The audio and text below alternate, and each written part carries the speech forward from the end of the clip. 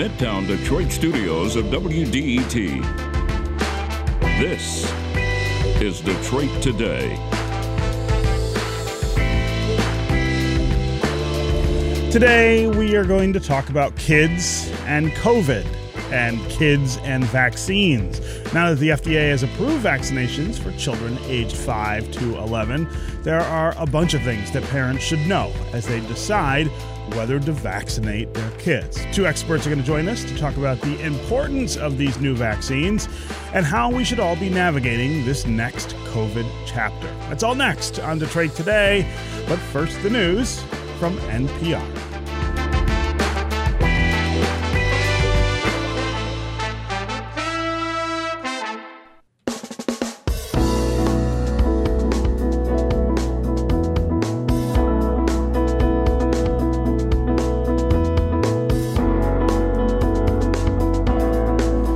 Good day, and welcome to Detroit Today on 101.9 WDET. I'm Stephen Henderson, and as always, I'm glad you've tuned in. Before we get started today, I want to say a few words about Kelly Rossman McKinney, a friend of mine and a principal founder of the Truscott Rossman strategic communications firm in Lansing, who passed yesterday after a long fight with cancer. If you know anything about politics and lobbying in our state, especially in Lansing, then you absolutely know Kelly Rossman McKinney's name. She was a consummate member of the Lansing community and, of course, of the political infrastructure in our state capital.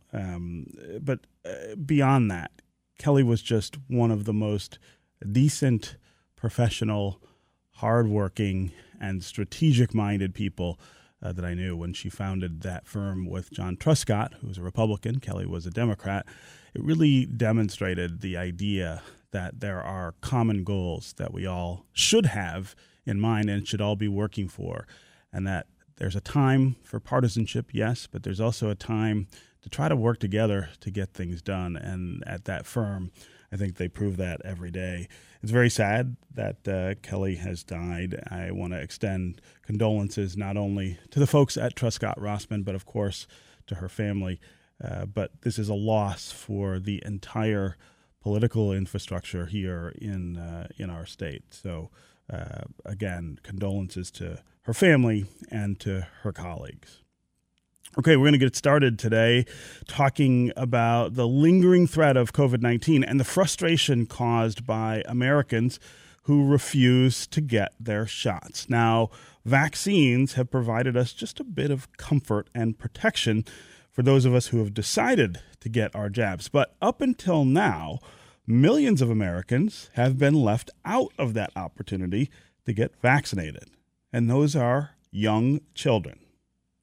Now, kids aged 5 to 11 are eligible to receive the Pfizer vaccine, and more vaccines are likely to get approval soon.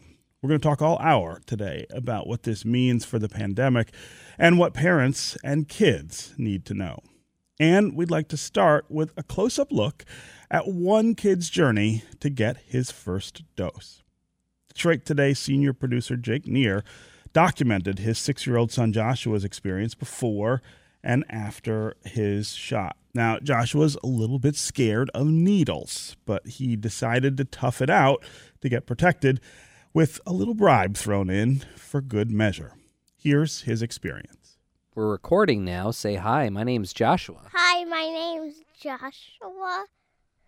Okay, Joshua, so tomorrow you're getting your coronavirus vaccine. How are you feeling about that? Okay, but if it hurts, I will be okay, which is good. Are you a little nervous? Yes. What are you nervous about? If it will hurt or not. You don't really like shots very much, do you? Yeah, especially not the flu shot.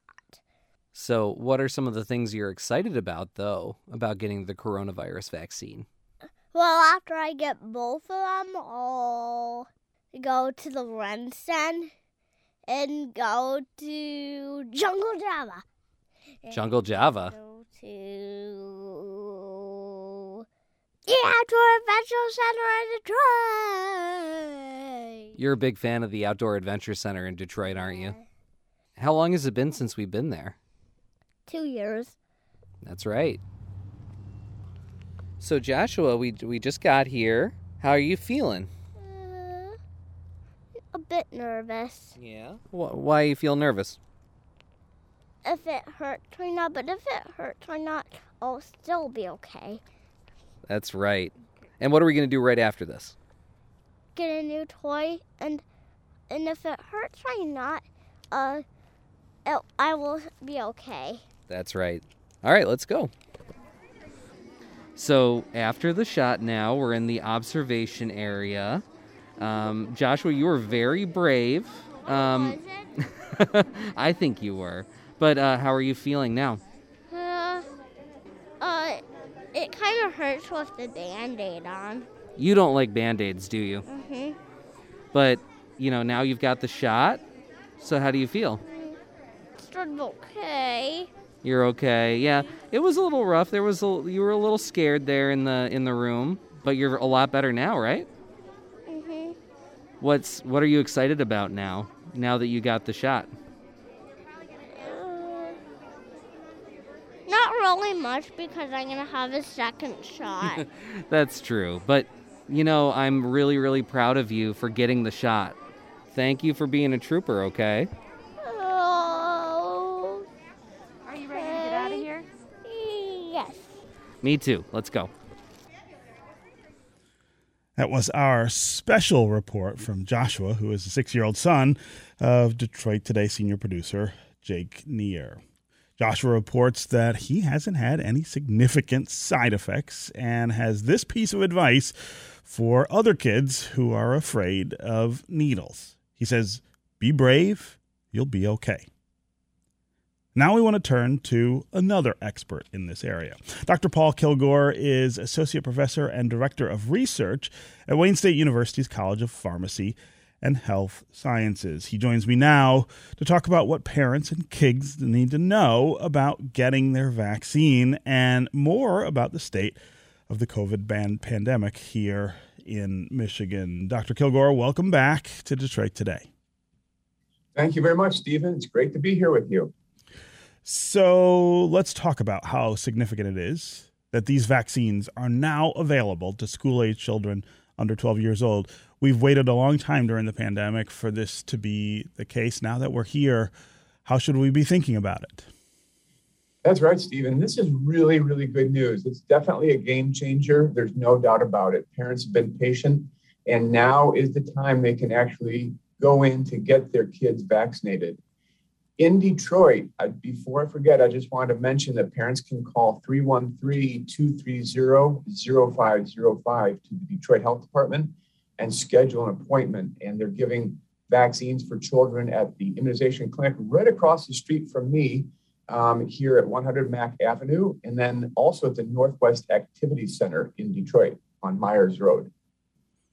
And what advice do you have for kids who are like Joshua, who we heard from in the opening for this segment, kids who are especially afraid of needles? And what advice do you have for their parents and their caregivers?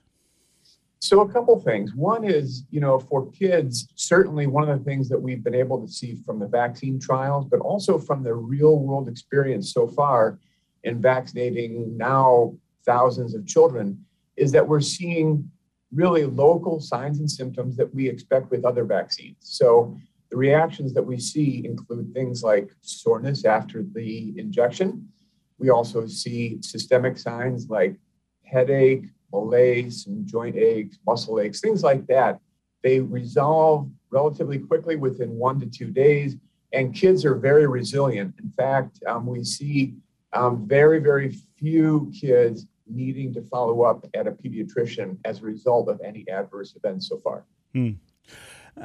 What should people be worried about? Or is there anything they should be worried about with regard to these vaccines? I continue to see discussion about safety. People have concerns about the fast pace that all of this is happening at, and they worry that we don't know enough about the long-term effects of these vaccines to be able to say, hey, everybody ought to be taking it. Is there a separate set of concerns, or do concerns fall into a different context when we're talking about our children? I know, of course, as a parent, you're always thinking very differently about the way that you care for your children than you do for yourself. I mean, they aren't just little humans; they are physiologically quite different. Is there something that we ought to be thinking about? Are there things that we ought to be pausing to consider before we rush to say, hey, we need to get this for all kids age 5 to 11? Absolutely, yeah. So I always weigh the risks and benefits of anything, and that includes vaccinations. One of the things that we can tell parents is that overall, over the past several months, we've had a relatively conservative introduction of vaccines. And what I mean by that is that we've started with the oldest adults, working our way down to teenagers and now younger children. And through that experience, Stephen, we've been able to learn that the mRNA vaccines and the J&J vaccines have been safe for adults. And now we have really a lot of real-world experience with hundreds of thousands of older children who have been vaccinated with the Pfizer vaccine. And what this is telling us is that we are not seeing any unusual signals that would make us worried when we start to vaccinate children aged 5 to 11 years. The other side of the coin, the risks of not getting vaccinated are substantial. We have over 100 outbreaks in Michigan, several hundred that have occurred over the past several months since schools have opened. Parents know about these outbreaks. We are seeing transmission within schools of COVID-19. And even though kids are wearing masks and schools have policies for testing, it means that we really have to be vigilant for our children when they start to manifest symptoms. And one thing for parents to know is that the symptoms of COVID-19 in children may not look like we see in adults. In other words, we can see things like diarrhea and unusual things like rash that we don't necessarily see very commonly in adults. So parents have to be vigilant. If their children do manifest symptoms, it's important to go get tested right away, and also stay in tune with the school leadership, with teachers, the principals, and also listen carefully to hear what's going on at the school in terms of outbreaks. I'm talking with Dr. Paul Kilgore. He's Associate Professor and Director of Research at Wayne State University's College of Pharmacy and Health Sciences. We're talking about COVID vaccines for kids and other updates on the pandemic. We want to hear from you as well during this conversation. Call and tell us what questions you have about the status of the pandemic here in Michigan and all around the country. Also, do you have questions about kids age 5 to 11 getting vaccinated? Do you have a child in this age group? Call and tell us what you're thinking about. Are you among the first people to rush out to make sure that your son or daughter gets the COVID vaccine? Or are you somebody who's hanging back just a little and want to know more about this vaccine, perhaps about its side effects, maybe see what happens in the early distribution of the vaccine before you decide for yourself? I know that in my social circle, I am seeing every day pictures on social media of my friends, people that I know, taking their children to get vaccinated. This is big news for most people that I know, and it's welcome news for them. I think for people who have small children, the pandemic has had a really different set of dimensions than it has for those of us who don't. And there has been a much longer journey to the idea of getting back to some normalcy after the pandemic because they have young children.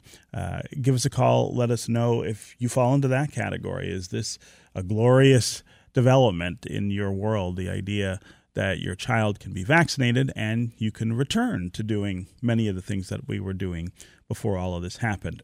Again, as always, the number here on the phones is 313-577-1019. That's 313-577-1019. You can also go to the WDET Facebook page and put comments there.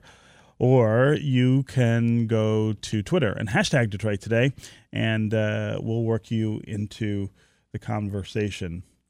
Dr. Kilgore, I want to talk a little more about the pandemic overall and the impact that this will have on the things that we're doing.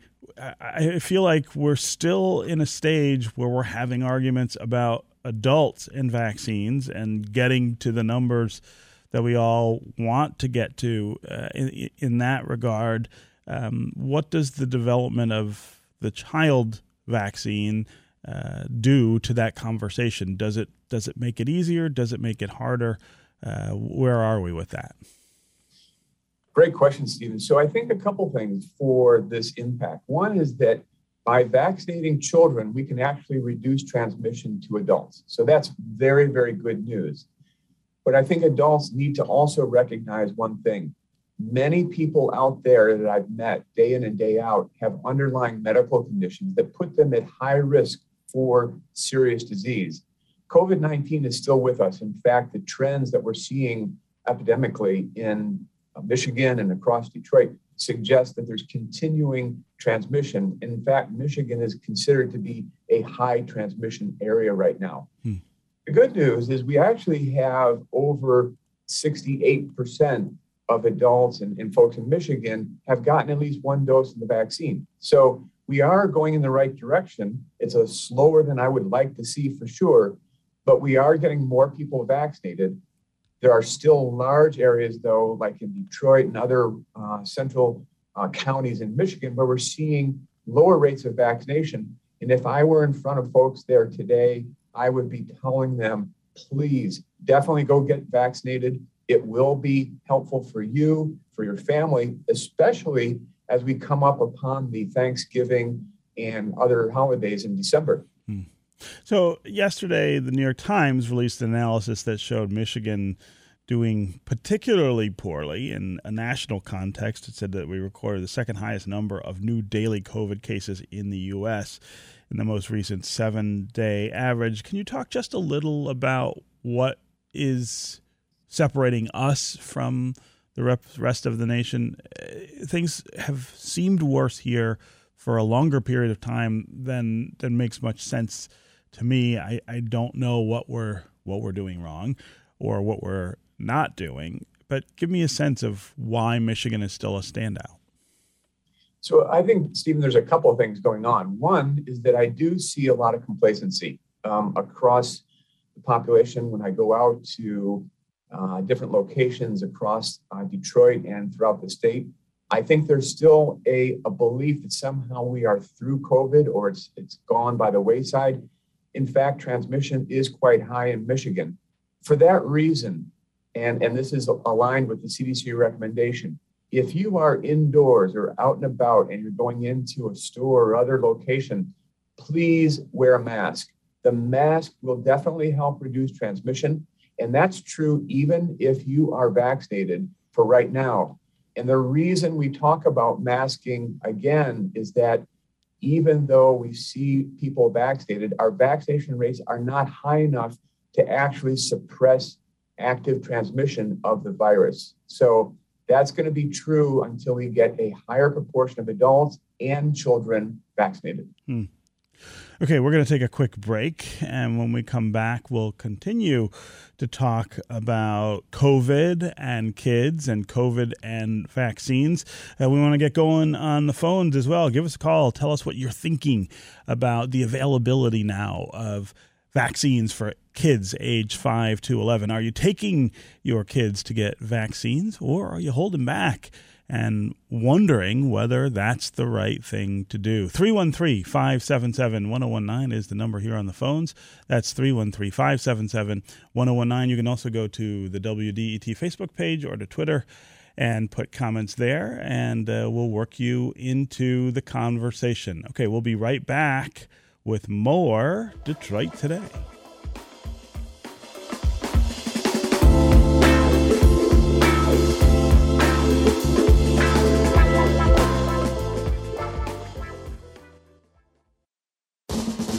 WDET is your place for open dialogue. The music you love. Real news and in-depth analysis. And cultural experiences. The sound of Detroit.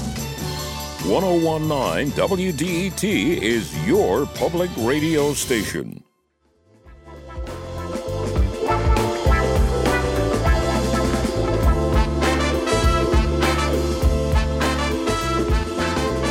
You're listening to Detroit Today on 1019 WDET. I'm Stephen Henderson, and as always, we are really glad that you have joined us. I'm talking right now with Dr. Paul Kilgore. He's an associate professor and director of research at Wayne State University's College of Pharmacy and Health Sciences. We're talking this hour about COVID-19 and kids, COVID-19 and vaccines. We finally do have vaccines approved, at least one of the vaccines, the Pfizer vaccine, approved for kids aged 5 to 11. I am seeing people all over the place, in my social circle at least, jump at the opportunity to get their kids to be among the vaccinated during this pandemic. But I know there are lots of people who have different ideas about what they should be doing with their children, and have different ideas specifically because we're talking about children. We want to hear from you about how you're thinking this through. Are you rushing right now to try to get an appointment to get your child vaccinated because you see that as the way forward and the way back to life that looks a little more normal, a little more like what we were living before the pandemic? Or are you somebody who is sitting back and just taking all this in and thinking maybe really hard about the choices that sit in front of you? Are you somebody who's worried about the difference between vaccinating a child and vaccinating an adult? We continue to have arguments and discussions about vaccinations for everybody in this country as we continue to try to get to that number where we can say we've got some type of herd immunity to this deadly disease. The entrance of child vaccines into the discussion really does change the tenor and dimension of it, I think. Call and tell us how you're thinking about that. Again, the number here on the phones is 313-577-1019. That's 313-577-1019. You can also go to Facebook or to Twitter, put comments there, and we'll work into the conversation. Also, I'm just going to throw this out there. We always want to welcome all kinds of different points of view here on Detroit Today. And if you're somebody who just doesn't want to bother with the vaccine, don't think that you should get it, have real concerns about it, we want to hear from you. We want to hear why. Also, always want to hear what would convince you to take the vaccine. I was really interested over the weekend by the controversy stirred up by Green Bay Packers quarterback Aaron Rodgers, his absolute dissembling about the vaccine and whether he had taken it or not, but the fact that he did get COVID-19 and is now in some trouble with the league, that started a whole series of arguments back up about who should be getting the vaccine, who shouldn't, and how we look to people who are in somewhat of a leadership position, how they should be behaving right now, what they should be doing to try to move us past all of this. Again, 313-577-1019. That's 313-577-1019. You can also go to Facebook or Twitter, put comments there, and we'll work you into the conversation. Let's start today with Rochelle in Detroit. Rochelle, what's on your mind? Hey, good morning.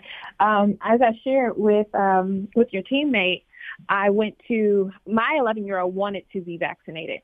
And so we scheduled an appointment for our local pharmacy, a Tuesday night last night, and went into the store, masked and everything, and we could see where those who were there for vaccinations were supposed to sit and, how everything was supposed to flow. Of course, I received text messages and emails kind of giving us information ahead of time as to what to expect. as I talked with the pharmacist team, it was our turn, to step to the window. She was like, well, you actually need to get in your car and go through the drive-through.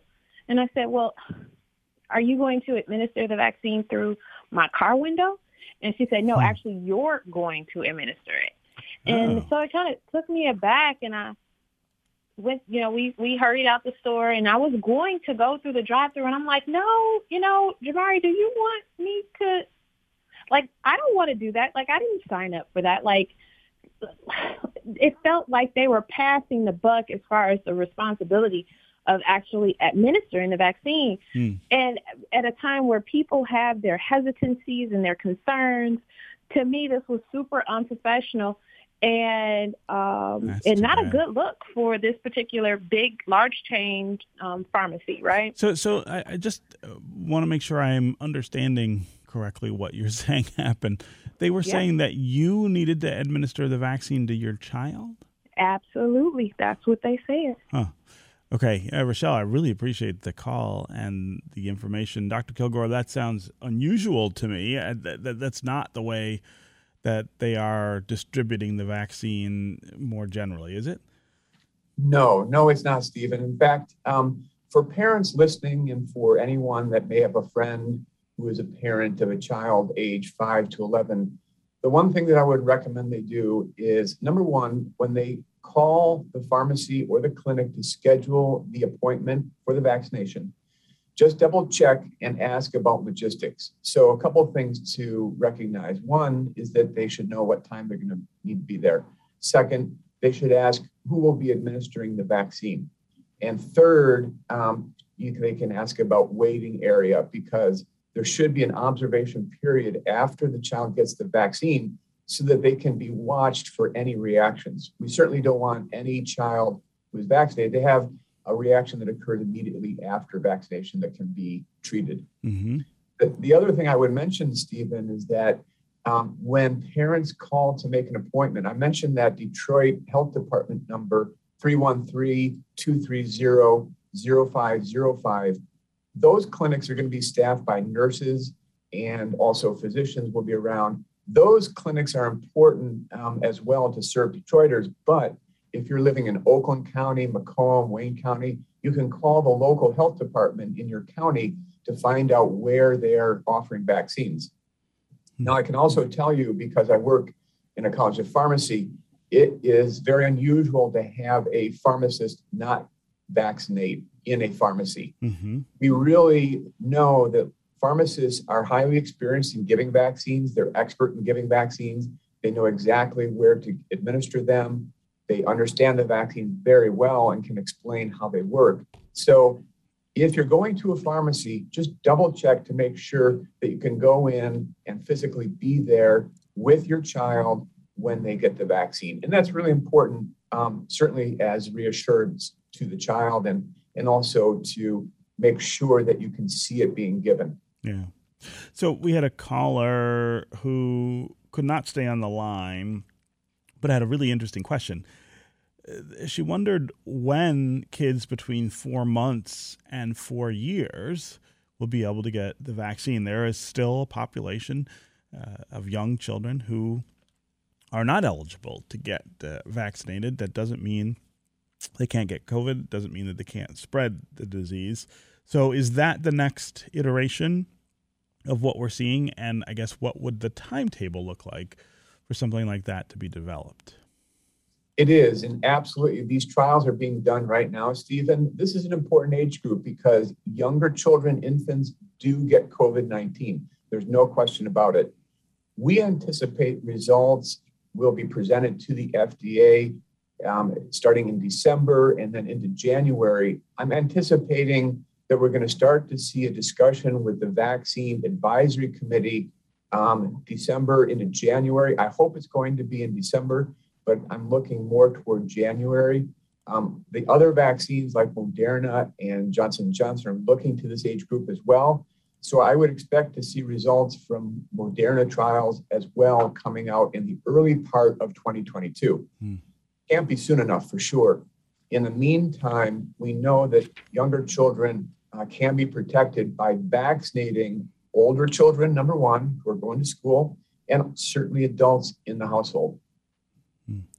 Again, 313-577-1019 is the number here on the phones. Let's go to John on the east side. John, what's on your mind? So I've been listening to nonstop COVID stuff since the beginning. And the one thing I've been hearing over and over and over is we got to get the children back in school. So the one thing I haven't heard is just having mass vaccinations at the schools. Now, your guest said something about the parents being there with them to comfort them, and so that would be one shortcoming. But why not just take the opportunity while they're at school to bring a nurse in there and just get this done so we can get back to life? Yeah. Great question and comment there, John. Dr. Kilgore, I'll give you a chance to respond before we break again. Yeah, John brings up a great point. Several years ago when I was working at CDC, I was working with the DC Health Department. And in Washington, D.C., there were chickenpox outbreaks. We actually did do mass campaigns in schools. Mass campaigns in schools are completely feasible. The one thing that is very important is that the leadership of the school, including the PTA, and I did this with the PTA in DC, talk with the parents and walk them through exactly what's going to happen for the mass immunization campaign in the school. If that is an option in the school district where your children are, I would take advantage of it. We're not seeing these quite yet because we're still in the early stages of the rollout of the vaccine. But I think in the future, this is something that health departments may consider. One of the other limitations, of course, is staffing up these clinics, these mass campaigns in schools. But it is feasible. I've done it before. It can work. Okay, Dr. Paul Kilgore, it is always really great to have you here with us on Detroit Today. Thanks so much for joining us. Thank you very much, Stephen. Okay, we are going to take another break, and when we come back, we're going to talk about whether schools should be mandating the COVID vaccine for students. I'm going to talk with an editor with The Atlantic about her recent look at that question and why this would be any different, for instance, from other vaccines that schools already require students to get in order to attend. We also want to continue to hear from you on the phones and on social media. Dan in Detroit, Mark and Fraser will get to you next. If you want to join them, 313-577-1019 is the number here on the phones. That's 313-577-1019. You can also go to Facebook and Twitter, put comments there, and we can include you in the show that way. We'll be right back with more Detroit Today.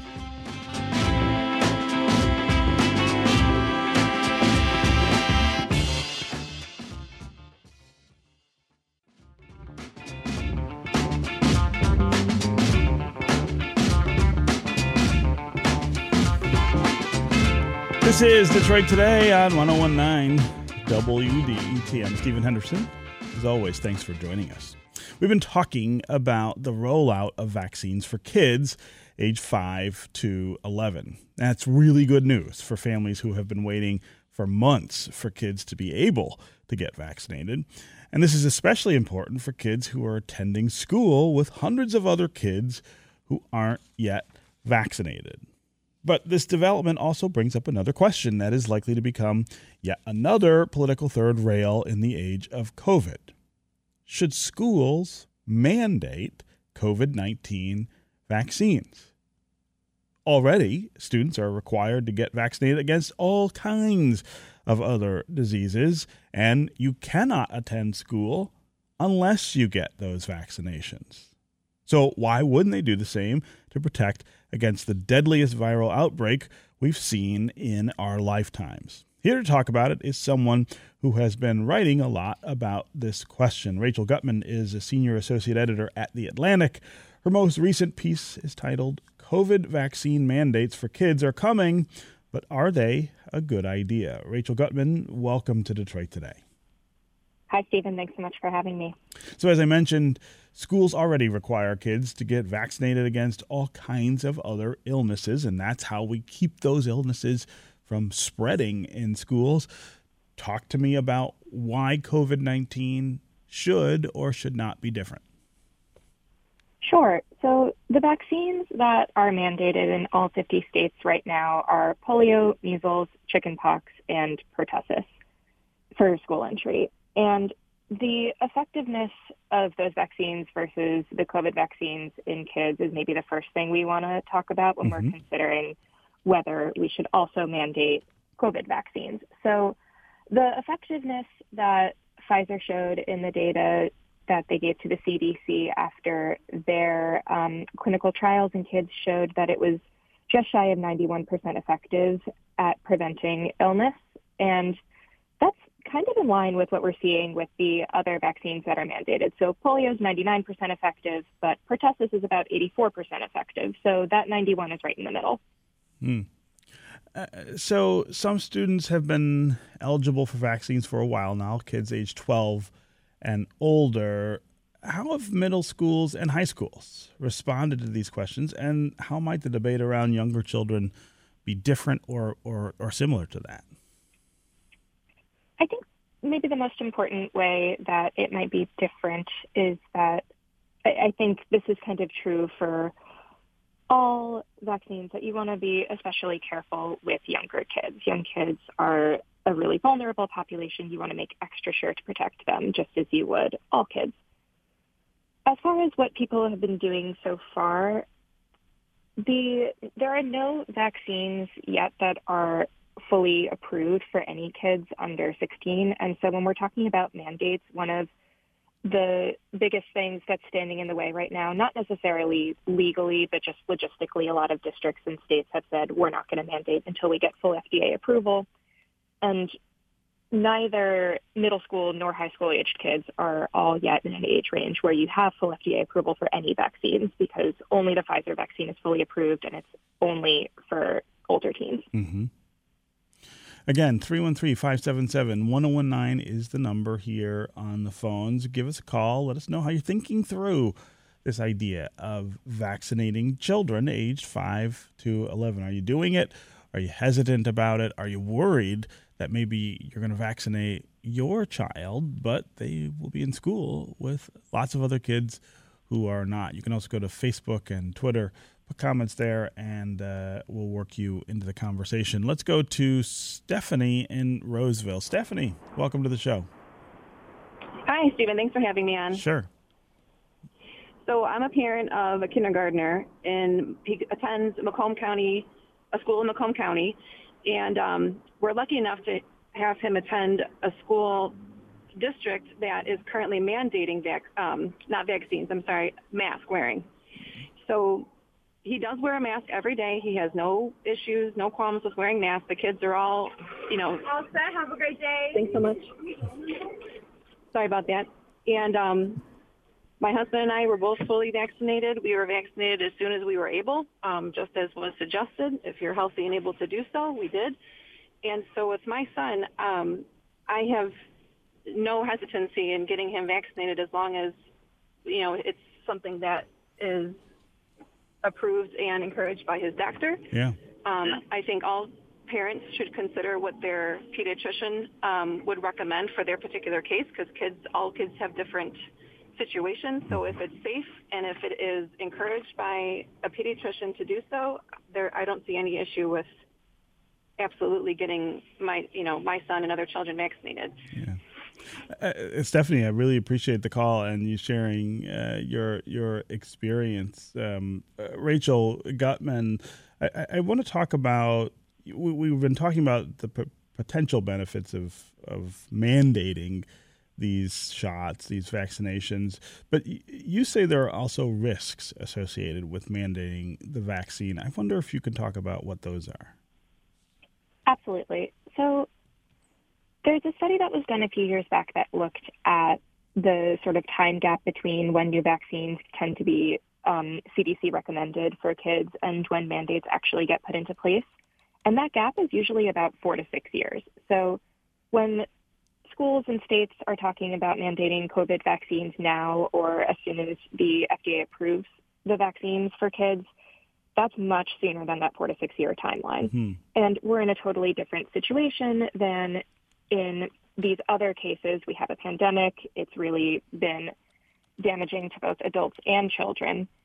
So an accelerated timeline makes a lot of sense. But the advantage of waiting a little bit on a mandate is that you get more information about how the vaccines are tolerated in kids, whether there are any side effects of concern, whether those side effects end up being important down the line. And also you learn a little bit more about what this disease is going to look like. Mm-hmm. So things like measles, polio, chickenpox, pertussis, these are all childhood diseases. And the reason that they're childhood diseases is that pretty much everybody in the past got exposed to them in the first few years of life. And so by the time you're an adult, you have acquired immunity. And so the only vulnerable population is little kids. We don't know yet if a similar dynamic is going to play out with COVID. There could be a world in which COVID becomes more something like the flu, where even if you've had the flu one year, it's not necessarily going to prevent you from getting it another year. And in that case, a mandate would be pretty hard to accomplish for kids in schools. Very, very few schools mandate the flu vaccine, partly because it's a logistical nightmare. You would have to, instead of doing vaccine checks at the point where a child enters a school, you'd have to do those checks every single year, and it would be a lot of paperwork. So on the other hand, if COVID does end up being more like a childhood disease because our immunity lasts a really long time and eventually the only people who are naive to the disease are children, that's a much stronger case for mandating a vaccine in childhood. Again, 313-577-1019 is the number here on the phones. Let's go to Dan in Detroit. Dan, what's on your mind? Hey, Stephen, how are you doing this morning? Good. How are you? Good. I'm curious how come no one's really talking a lot about natural antibodies. I contracted COVID in early April. I was just tested a couple weeks ago, and I still had antibodies. According to my medical doctor, he stated that the latest studies that they're getting, like the one out of Israel, is showing that people who have had COVID, who have recovered, have natural antibodies that are more effective against fighting off the COVID-19 virus than people who have been vaccinated. And I'm just wondering how come no one's really talking a lot about what our bodies do naturally, and that's contract a virus, fight it off, have natural antibodies, and yet the only thing we're really hearing about is you got to get the vaccine, you've got to get the vaccine, you've got to get the vaccine.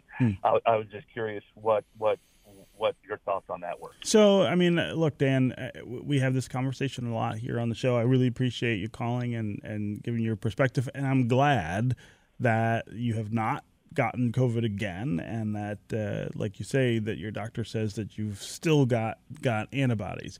But the thing that I come back to over and over again is that I think what we want to be doing is taking the advice of the scientists, not just the physicians who treat us, but the scientists who are leading the research on this, reviewing the research on this, and making decisions about what the best alternatives for public health are. And what those scientists have been saying consistently is not that it doesn't matter that you have COVID antibodies from having gotten COVID, but that's not the same level of protection that they are seeing people get from the vaccines. There may be individual doctors who are saying something different, no question. But the scientists who are doing this at the CDC, which I think we've got to kind of have a common frame of reference for this conversation. I mean,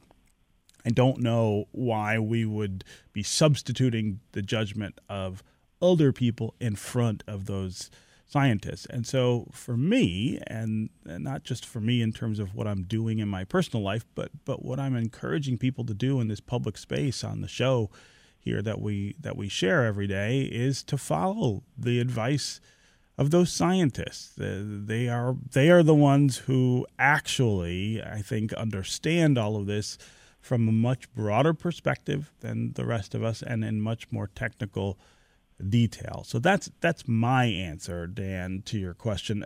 Rachel Gutman, I know this is not exactly what you've been writing about lately, but I wonder if you have thoughts on this question of antibodies, people who had COVID and have some immunity from having had it, and whether that is sufficient to prevent the spread of the disease the way that we're trying to do. Sure. And like you said, Stephen, this isn't exactly where my reporting has been. So I'm speaking mostly from context of reports that I've read from other journalists and studies that I've just seen in the course of my reporting. My understanding is that, as you said, the protection that's provided by a vaccine has been shown to be a lot better than the protection that's provided from having already had a COVID infection. And that's, I think, both in terms of durability and just in terms of the different areas of the immune system that are sort of activated by the vaccine. It's just a better all-around response.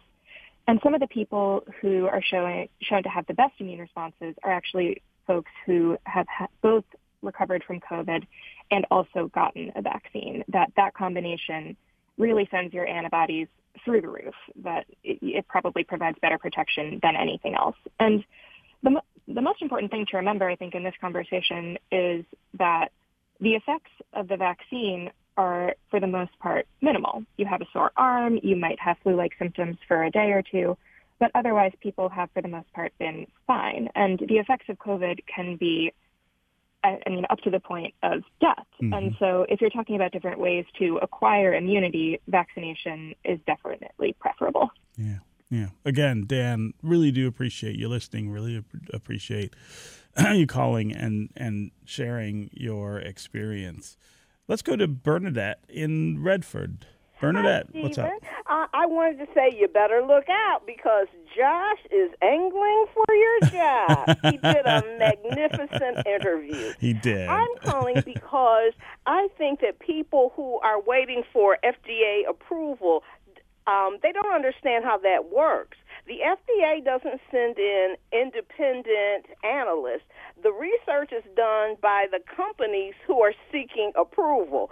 So they're really approving their own vaccines with clinical tests, but the FDA is not doing what people are thinking they're doing. Go ahead, get that shot, because being on a ventilator is no day at the beach. Yeah, Bernadette, as always, appreciate the call and the information. Rachel, that idea of understanding what's happening here is one of the hurdles, I think, to getting people to accept that this is a smart way to fight this disease. I think information about how these vaccines are approved, what that actually means, what the process looks like, we've got to do a better job, I think, of making sure people have that information. Yeah, absolutely. I mean, the process for getting vaccines into the world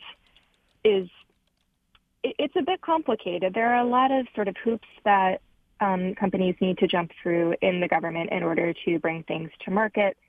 And at the same time, we've seen that putting a lot of resources and human power behind these vaccines has accelerated that process quite a bit. These are the vaccines that have been brought to market more quickly than any other in history. But there are still delays. So for the adult vaccines, it took about 8 months between the initial authorization and full approval from the FDA.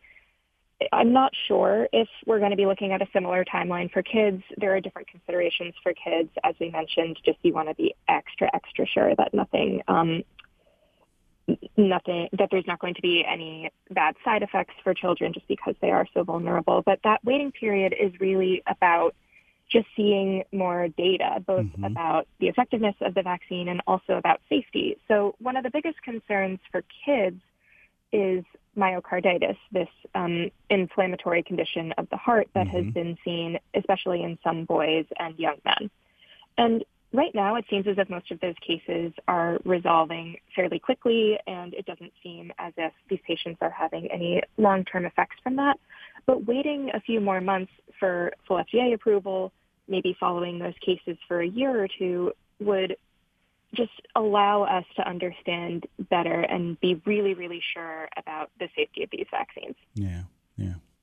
I also want to give you a chance, and we've only got a couple minutes left, but to talk about the likelihood or the probability that we might have to do this or go through this process many times, once or twice a year.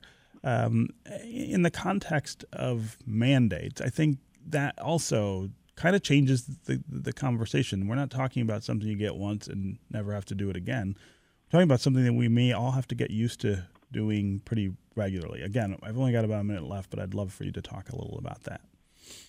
Yeah, absolutely. So as I mentioned, at least among kids, which is, I think, sort of the area we're focusing on right now, the other vaccines that are really commonly mandated tend to be vaccines that are administered with a handful of shots during childhood, and then you're done. Maybe you get a booster every 10 years, as in the case of pertussis.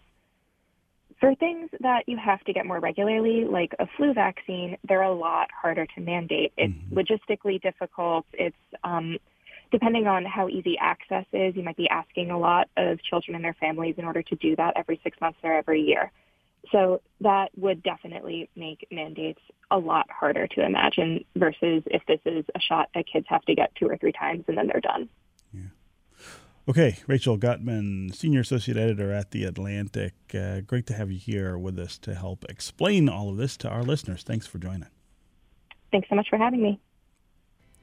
That is going to do it for us today. Music on WDET has played a really dramatic role during the pandemic, serving our listening community as well as local artists and musicians. WDET's music programs have been a bridge to keep us all connected during these uncertain times. So join us in celebrating Public Radio Music Day today. Visit publicradiomusicday.org to learn more. This is 101.9 WDET, Detroit's NPR station, your connection to news, music, and conversation. We'll talk again tomorrow.